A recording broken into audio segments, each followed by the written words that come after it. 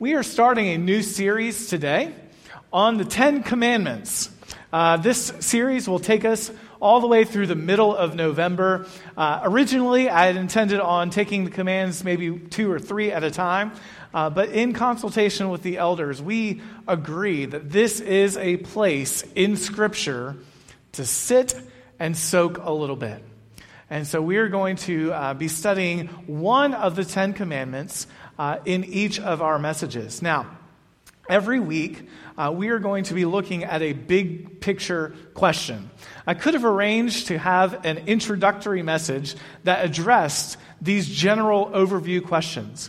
But I actually think that this will provide us a twofold purpose every time we come to a message. One will be kind of remember the big picture about the 10 Commandments, about the law of God, and to focus more specifically on one of the commandments. So throughout this series, we'll kind of be looking at the big picture of the 10 Commandments, how they fit in Scripture, and the law of God more generally. However, I didn't think it would be helpful to neglect those overview questions from the outset, because there may be pieces and parts that it would be helpful to at least have a cursory definition, something quick that you could refer back to, and maybe it would be helpful as we study through these. So, strap your seatbelts on, get your outlines ready, and we are going to go really quickly through 10 important questions, a very quick overview, and Lord willing, we'll be through these questions and into the message today, but I couldn't leave these unaddressed. So here we go.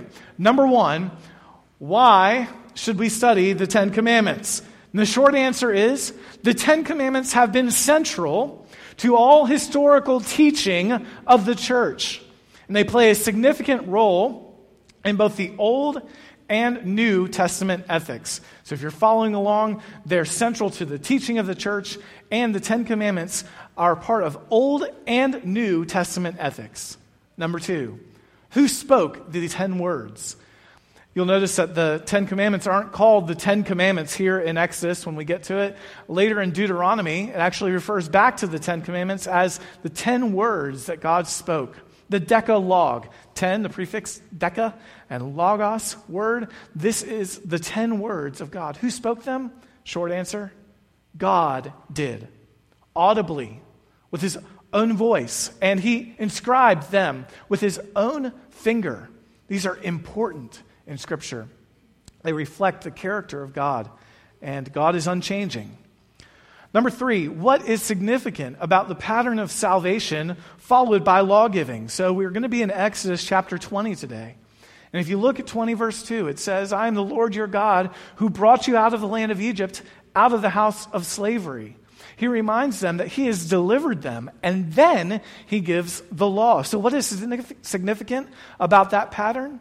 And the short answer is that is the gospel pattern. The gospel pattern is that we do not work for our own deliverance. We are delivered, and then we obey because God has saved us. God has rescued us. Please, as we study these 10 Commandments, do not think I am laying out a way for you to get right with God. That is not what the 10 Commandments were for. They were given after the people of God were delivered by him, saved out of slavery. And then he gave the law. This is the gospel pattern. Number 4, are the 10 Commandments important for New Testament Christians? I'm sure since you've determined that we should study them, you know the short answer to this. Yes. That's the answer, yes. As Thomas Watson says, we are not under the condemning power of the law, but under the commanding power of the law. I think that's really good. We are not under the condemning power of the law, but Christians are under the commanding power of it. Being a reflection of God's character, there is an unchanging and enduring aspect to these 10 words. There may be ways in which ceremonial or civil aspects of the application of these commands are not in effect because Christ has fulfilled them.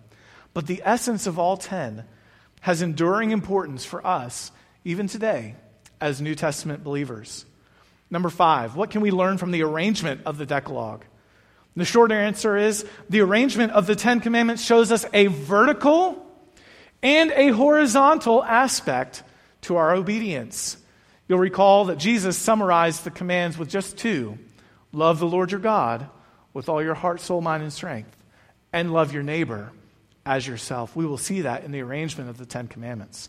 Number 6, how does Jesus' Sermon on the Mount aid in our interpretation of the Ten Commandments? And the short answer is Jesus did not come to abolish the law, but to fulfill it. We'll have to look at that more in depth when we study that question more in depth later. But in short, Jesus' teaching clarified that the commands were not merely forbidding the external conduct, like don't murder, don't commit adultery, for example. But as Jesus taught on the Sermon on the Mount, the commands included something greater, the internal heart of obedience, as in don't even hate your neighbor and do not even lust after a woman or a man. So this is Jesus' teaching. It helps us fully understand and interpret the Ten Commandments from a New Testament perspective. Number 7, why should we obey the Ten Commandments? The short answer, love. Love of God for what He has done for us. Remember, He has delivered us. And our freedom, our flourishing. God has designed us in a way that our obedience results in a blessing to us. Jesus said, if you love me, you will keep my commandments. One author helpfully reminds us that true freedom, listen to this, young people especially, listen. True freedom is enjoying the benefits of doing what we should. True freedom is found in enjoying the benefits of doing what we should. Number 8, what is the so-called threefold division of the law? The short answer is theologians have typically divided the Old Testament into moral, ceremonial, and civil components. This is one of those things I didn't want to just gloss over. When I say the moral law, this is what I'm referring to. The moral law is a reflection of God's character. It's an unchanging thing because God is unchanging. And typically, theologians have summarized that or seen the summary thereof in the Ten Commandments, that they are an unchanging reflection of the God who gave them. But then there are also these ceremonial aspects. Philip Ryken writes in his commentary, they're like the animal sacrifices, for example, which have been abrogated. It was fulfilled in Christ. There was a shadow that pointed forward to Christ's fulfillment. He is the Lamb of God who takes away the sin of the world. So He didn't abolish it. He fulfilled what it pointed to. And then there's the civil law, which was designed for the people of Israel. And it has also expired, but for a slightly different reason, and that is simply this. The church is not a state. The church is not a state. We do have a king, and His name is King Jesus, but His kingdom is an everlasting kingdom. It is a spiritual kingdom. Therefore, although the civil laws of the Old Testament contain principles that are useful for governments today, governing nations, God's people are no longer bound by their specific regulations. Instead, the people of God are governed today by church discipline, which is based on the moral law and has spiritual rather than civil consequences. We recognize the place of government to give civic consequences for sin, for things that are against our civic law. But in this place, in this kingdom of God, this little outpost of God's kingdom, you're under the discipline of a local church where we are accountable to one another to be obedient to the moral commands of God. Number 9, what is the threefold use of the law? And the short answer is the law is, first, a mirror so that we can see the sinfulness in our own hearts. As Brother Jim was praying today, you heard him mention to God that he was praying that we would see our own sinful hearts as we study the law.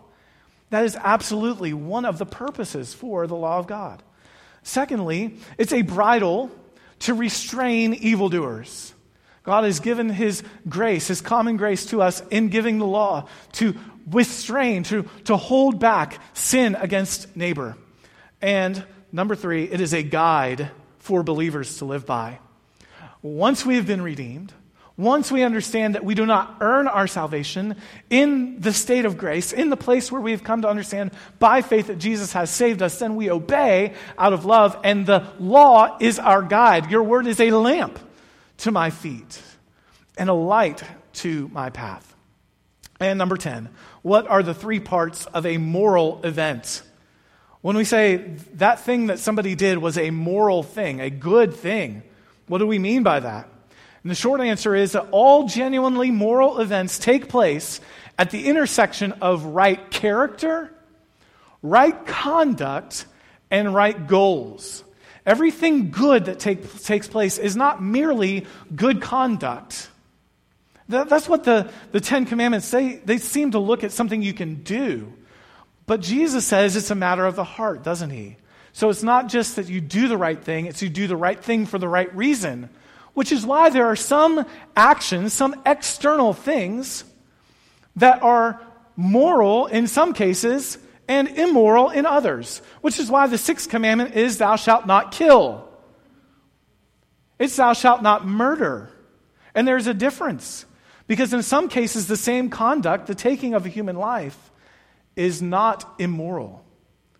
In the case of self-defense, just war, capital punishment. You see, it's not just conduct that matters to God. He cares about our hearts and the direction to which we are pointed. We talked a little bit about this. I don't have time to revisit it, but C.S. Lewis's 3 ships. Google that, okay?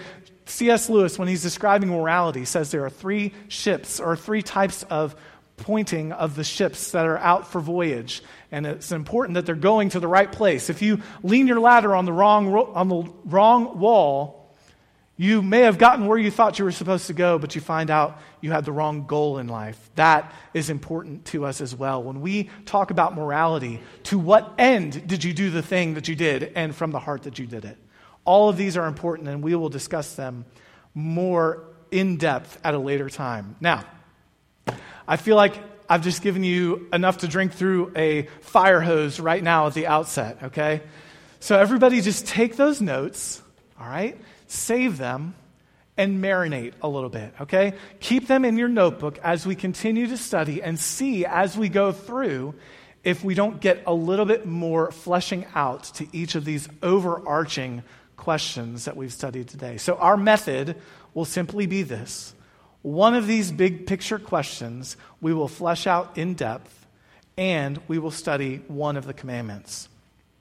Now, in addition to studying these 10 commandments, those questions will give us an idea of some of the other important topics we'll be covering. So I thought today's big picture question had to be why. It had to be, why are we studying the 10 commandments? And I have 4 reasons for you today for your notes. Number 1, they are foundational to biblical ethics. Why should we study the 10 commandments? Because they are foundational to biblical ethics. Listen, our whole study of the book of Exodus has this crescendo that has been building up to this moment at Sinai.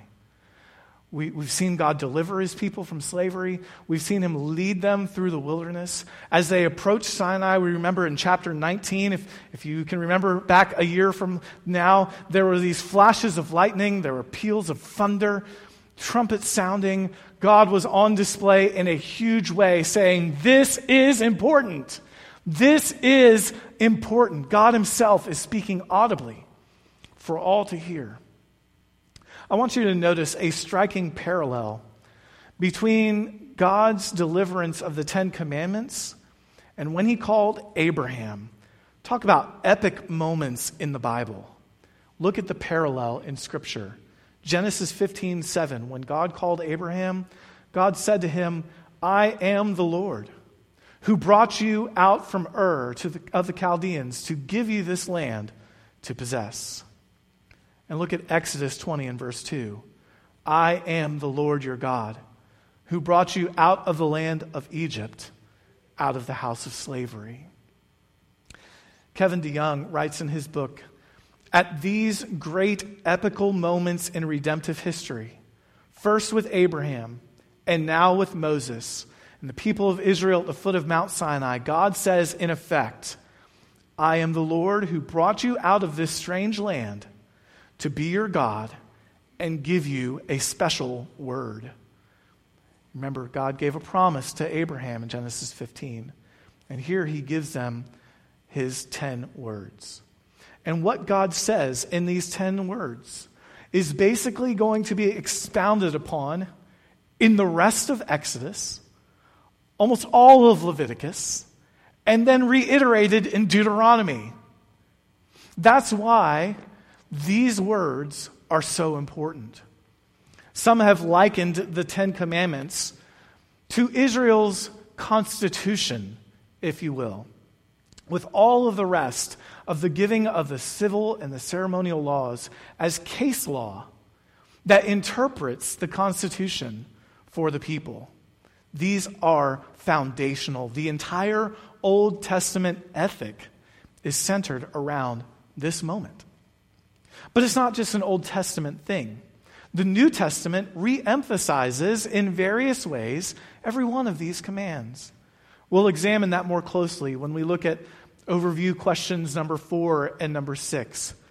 But it's obvious that Jesus did not come to abolish any of the commands. And whenever one of the New Testament writers is reaching back for a list of ethical standards, they go right here, right to the Ten Commandments. We don't have time to look them up today, but write down 1 Timothy 1, 8 through 10. Paul, when he's reaching and grasping, he describes in various ways the ethics of the Ten Commandments.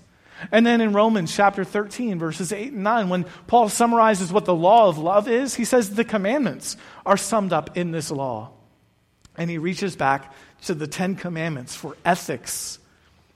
I wish we had time to look more closely, but in summary, you can't fully understand biblical ethics without first understanding the foundation of ethics in these 10 commands. Secondly, we should study these commandments because they are central to Christian discipleship. They are central to Christian discipleship. For centuries, the church has had the 10 commandments as part of the core discipleship curriculum. Are you in a life group here at Leonardtown Baptist? Challenge one another to learn the 10 commandments. Do you teach a children's Bible fellowship? Teach the kids the 10 commandments. Parents, teach these commands to your children. Every one of the Christian catechisms. A catechism is a question and answer designed to catechize. It's a fancy word to teach children, teach others about the Word, about the Lord. And every one, both Catholic and Protestant, has a huge section in it of the 10 commandments. And as important as they have been historically, I fear that in our day and age, they are neglected. Why should we study them? Because they're a neglected part of the discipleship of God's church. According to a USA Today poll, 60% of Americans cannot name 5 of the 10 commandments. In fact, it's amazing what they do know by comparison.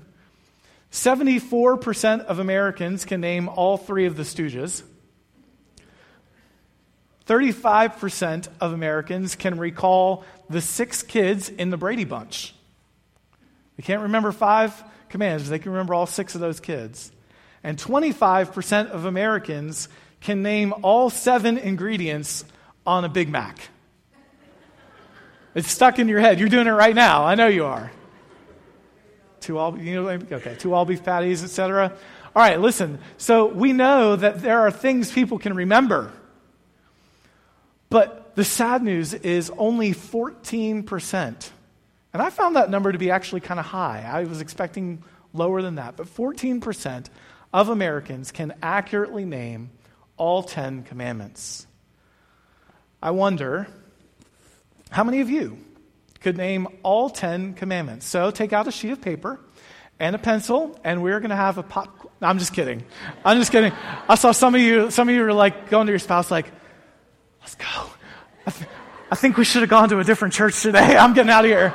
You know, I don't want to put anyone on the spot, but let me just encourage you today.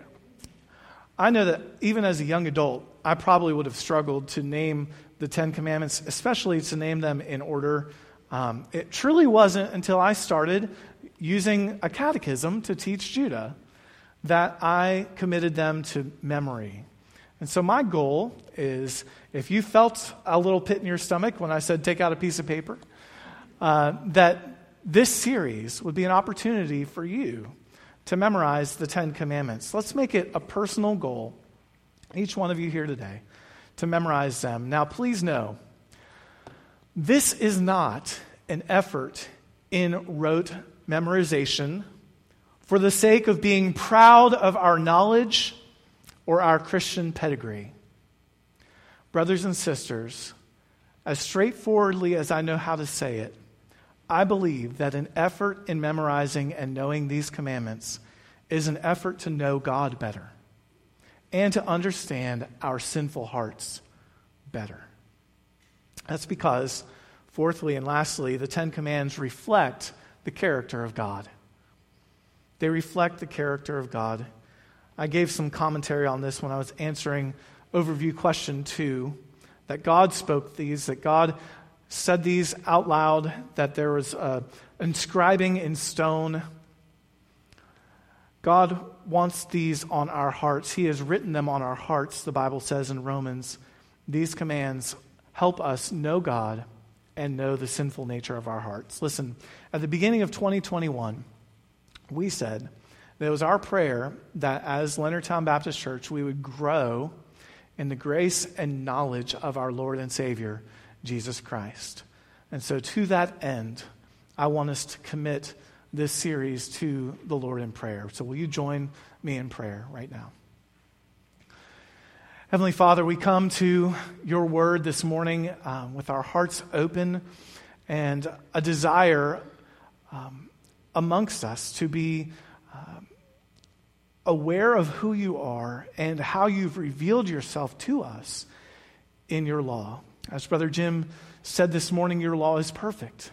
It revives our souls. Your commands are trustworthy. They can make us wise. Your precepts are right. They can rejoice our hearts. The commands are radiant. They enlighten our eyes. Fearing you is pure, and you endure forever, and your ordinances are sure, and they are righteous altogether. So, Father, our effort to learn and study your law is not an effort to somehow get us in a right relationship with you. So, Lord, I pray today that even as I speak and preach, that your Spirit would remind sinners today that because we can't keep your law, we need Jesus. We need a Savior, and you have graciously provided that. But then, by faith, if we've placed our trust in you, Lord, that these laws are our guide.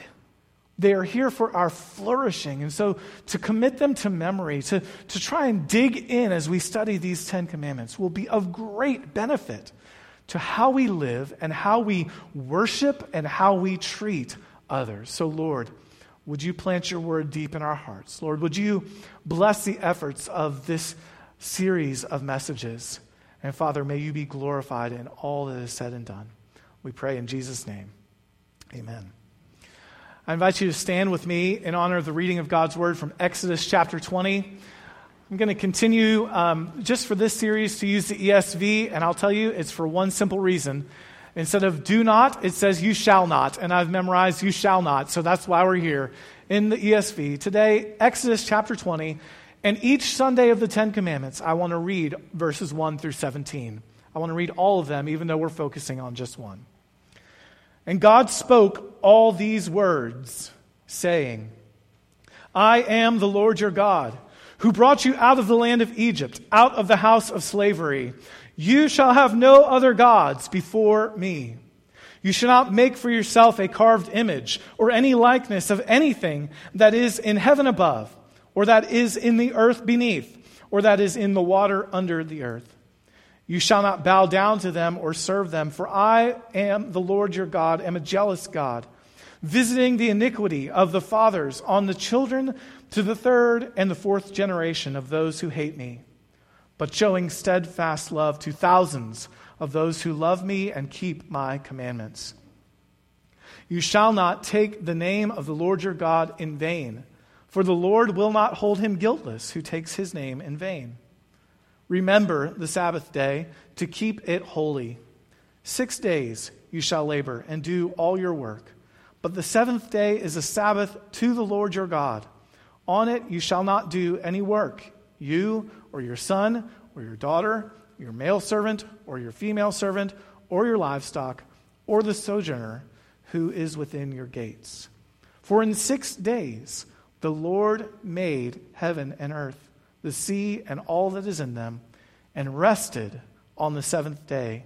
Therefore, the Lord blessed the Sabbath day and made it holy.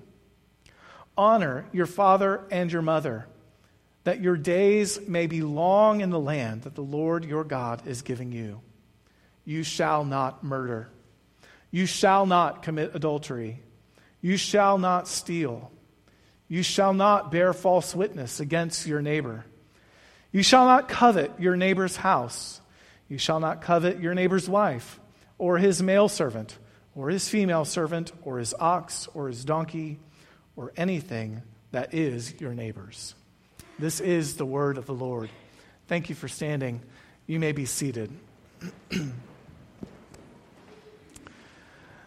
So I'm building a couple of traditions into these messages, and one tradition will be that we read all of the 10 Commandments, and the second tradition is that since I don't know that you will go home and do this with your kids or with one another, we are going to do a little catechism together. This is what we do in our family, and all parents who are here today, you can receive one of these copies. Our ushers at the door have them. This is the kids' version of the New City Catechism. The adult version with the adult answers and other scripture references is $5 in the Elder Book Nook, but these we're giving away to parents for free. Here are the 10 questions that I think are most important about the law of the Lord, and they are so helpful. Number 6 begins like this. How can we glorify God? And you answer together, reading the answer, by loving Him and by obeying His commands and law. What does the law of God require? That we love God with all our heart, soul, mind, and strength, and love our neighbor as ourselves. What is the law of God as stated in the 10 Commandments? You shall have no other gods before me. You shall not make for yourself an idol. You shall not misuse the name of the Lord your God. Remember the Sabbath. Go ahead to the next slide. Remember the Sabbath day by keeping it holy. Honor your father and your mother. You shall not murder. You shall not commit adultery. You shall not steal. You shall not give false testimony. You shall not covet. All right, so that is the one that helps us memorize all 10 in order. Now, the next 4 questions give helpful summaries to children of what is God meaning behind when He gives a command. So what does God require in the first, second, and third commandments? First, that we know God as the only true God. Second, that we avoid all idolatry. Third, that we treat God's name with fear and reverence. What does God require in the 4th and 5th commandments? Fourth, that on the Sabbath we spend time in worship of God. Fifth, that we love and honor our father and our mother. What does God require in the 6th, 7th, and 8th commandments? Sixth, that we do not hurt or hate our neighbor. Seventh, that we live purely and faithfully. Eighth, that we do not take without permission that which belongs to someone else. And what does God require in the 9th and 10th commandments? 9th, that we do not lie or deceive. 10th, that we are content, not envying anyone. So we have a little thing that we do to help us remember at the 10th. 10th, that we are content, not envying anyone. Okay, that's the rhythm we do that one, so forgive me on that. Now, the next few questions are super helpful. Can anyone keep the law of God perfectly? No. Since the fall, no human has been able to keep the law of God perfectly. Did God create us unable to keep His law? No, but because of the disobedience of Adam and Eve, we are all born in sin and guilt and unable to keep God's law. Since no one can keep the law, what is its purpose? That we may know the holy nature of God and the sinful nature of our hearts, and thus our need of a Savior. That is so important, that we know the holy nature of God the sinful nature of our hearts, and thus our need of a Savior. Can you see why the Ten Commandments will point us to Jesus? Thank you for doing a little catechism with us. We'll do that each Sunday to try and instill these principles in our hearts and to teach our congregation the meaning behind these commands and the purpose of the giving of the law. All right, now in the time that remains today, I'd like us to turn our attention to verse 3 of Exodus chapter 20. This is the first commandment. You shall have no other gods before me. Now, I don't want anyone to think that I'm skipping over verse 1 or verse 2. In fact, our overview questions for the next two sermons are about verse 1 and 2 respectively. Verse 1, who spoke the commands? God did. We'll look further at the giver of the commands. And then in 2 messages from now, we'll be answering the question about this gospel pattern found in their delivery. That is verse 2. Both of those are super important. I just didn't have time to cram it all in today to this message. So we are focusing on the first commandment, which is, you shall have no other gods before me. And I want us to note first that God designed us as worshipers. You see, the God who gave his law understood the purpose for which he created us. We all know this to be true in our hearts, that we are worshipers. We all worship something. And God knows that because he is our creator. And creators know the purpose for which their creations exist. We were created to glorify and worship God and to enjoy him forever. Our sinful disobedience has skewed our hearts to worship created things rather than God himself. And so God rightly commands that we worship him and him alone. You see, it's entirely possible for you to be a sincere worshiper and sincerely wrong. We can be sincere worshipers of something and sincerely wrong, which is why it is right and good that God command our greatest good first. That is, that we worship him. This is why the Lord says, you shall have no other little g gods before him. It's not a tacit acknowledgement of the legitimate existence of other gods, other deities. Rather, God knows that our hearts are prone to worship, and even fake gods can hold a power over their worshipers. Philip Ryken says, people worship powerful forces within creation as if they were deities. They are not gods, but only so-called gods. Still, they are very real powers, able to enslave a person totally. As Paul reminded the Galatians in Galatians 4 and verse 8, formerly, when you did not know God, you were slaves to those who by nature are not gods. You are slaves to things that aren't even real. And God knows that. He wants to free us from our slavery to idolatry. The reason false gods have this enslaving power is ultimately because demonic forces use them to gain mastery over their worshipers.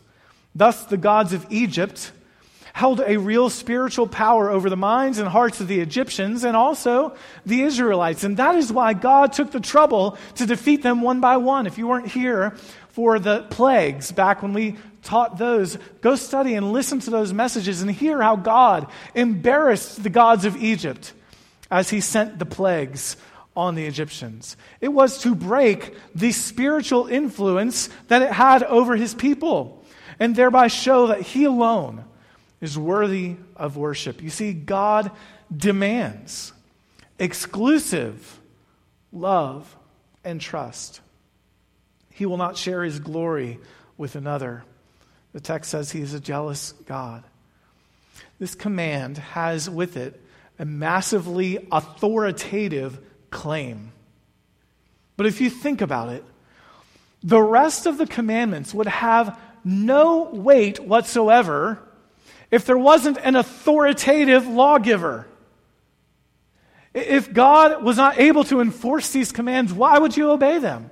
Imagine the anarchy that would exist if we had no government, if we had no police, no military, if God's grace and common grace for our good did not provide a restraining power to go behind the law that's given, we would do whatever we want. It would be judges all over again. Everyone did what was right in his own eyes. And God has the authority to claim our exclusive worship. And by demanding this worship, he proves that he is the one who created us and who is able to enforce the laws that are given. The rest of the commandments are meaningless if you get, number one, wrong. There is only one God, and he demands exclusivity. Now listen, we wouldn't shrink back from this kind of exclusive thinking in a marriage relationship. I mean, just imagine, some of you husbands, I'm looking at you across the room. You come home, you say, hey, honey, I've been thinking a lot about our relationship, and, we got something good here, but I also have this other thing going. Is that cool? Like, is it okay if I have this other love relationship with someone else? We certainly do not think it wrong for the husband or the wife to share a jealous love for the person to whom they are covenantly committed. When we commit to one another in covenant, it's an exclusive relationship. And so God demands our love and trust. You see, at the essence of this, at the bottom of this, is love for God. God loved his people. We read in Exodus 19 that he rescued them, he carried them on his wings like an eagle. He loves them, but he is testing them and teaching them to love him and how to live lives of obedience and holiness. In this command, God rightfully, authoritatively requires exclusive love and trust.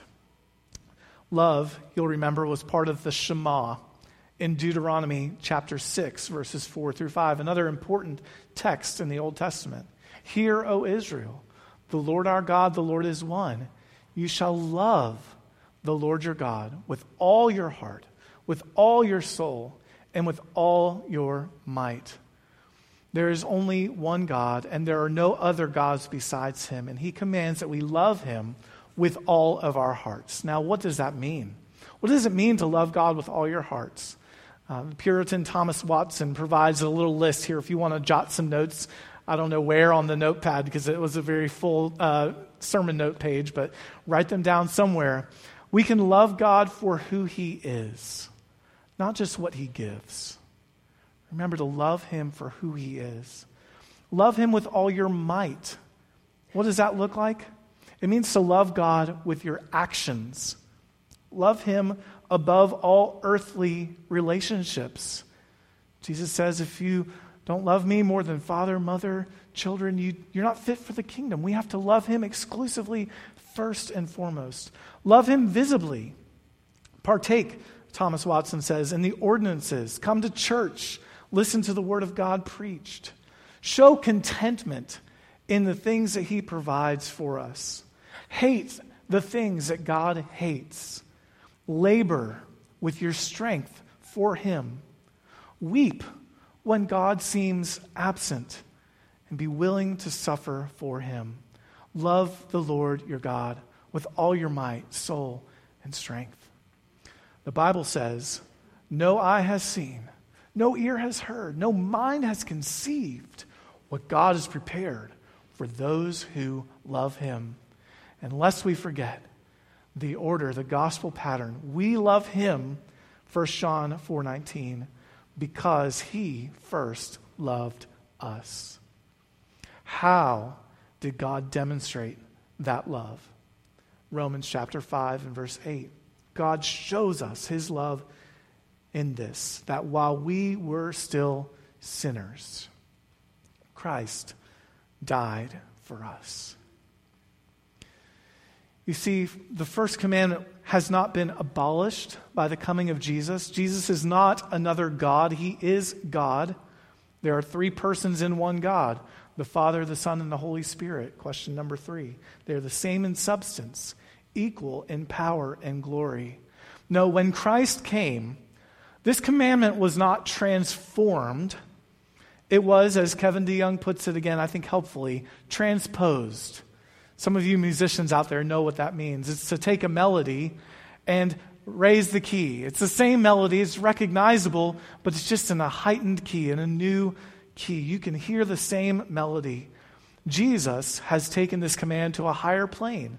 He said to Thomas, I am the way, the truth, and the life. No one comes to the Father except through me. That's an exclusive claim. And then he says, if you had known me, you would have known my Father also. From now on you do know him, and you have seen him. Later Jesus would say, I and the Father are one.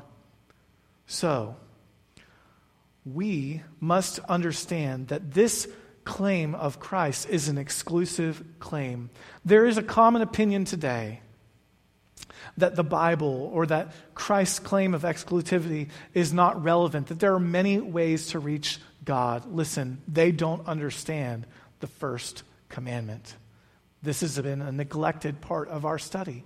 We need to remember that God claimed exclusive worship in the Old Testament, and Jesus did the same. Jesus says to his disciples, if you've seen me, you've seen the Father.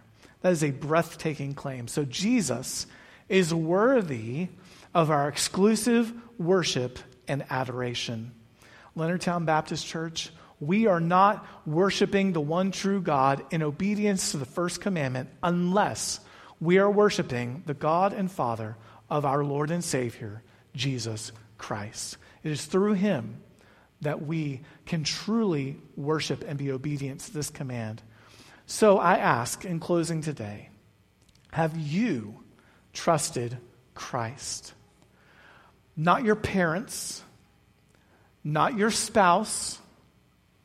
Do you have any other gods besides him? You see, this commandment is given in the second person singular. To put that in normal speak, it's not y'all have no other gods before me, like we say in the South.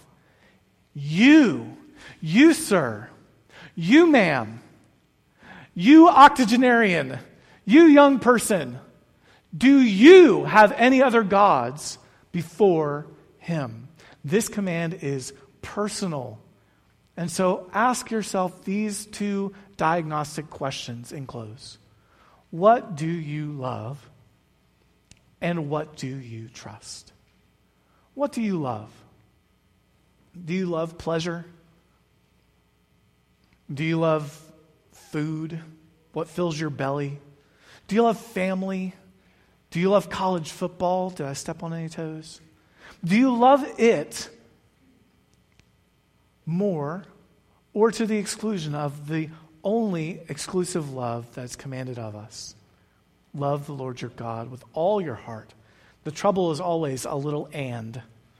Yes, I'd like to love you, but a little of this, please, for me. What do you trust? Are you trusting in your riches? Are you trusting in your own wisdom, your strength, your health, your civility, your duties, your checklist? Or do you trust in Jesus Christ, the only Savior who came to be obedient for us and live the life that we couldn't live and die the death we deserved to die? So my prayer is that by the grace of God, you have found yourself yielding wholehearted allegiance to your Creator, the God of this universe, by humbly submitting to the way He has ordained for you to be in right relationship with Him, and that is by faith in His Son, Jesus Christ. Nothing would please God more today than for you to lay aside your trust in worldly things, your love for worldly delights, and love Him with your whole heart, soul, mind, and strength, and seeing and believing that He has loved you enough to send His Son, Jesus Christ, to die for you. That would mean that you have seen the law for its intended purpose, that we know the holy nature of God, the sinful nature of our hearts, and thus our need for a Savior. Will you pray with me?